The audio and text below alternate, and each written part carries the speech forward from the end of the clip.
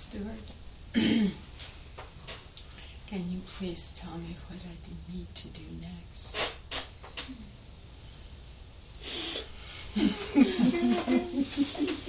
No. Thank you. No, open up and find out. What do you want from me, Chris? Be creative about your life. I mean, really, it's...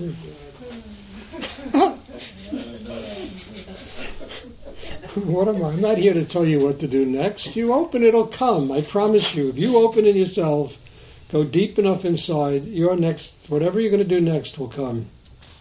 It'll come. I'm not here to do that. I'm not here to tell you how to live your lives. I really won't do it. I never did it. I did it a couple of times when I lived in Texas, But I stopped because it never worked.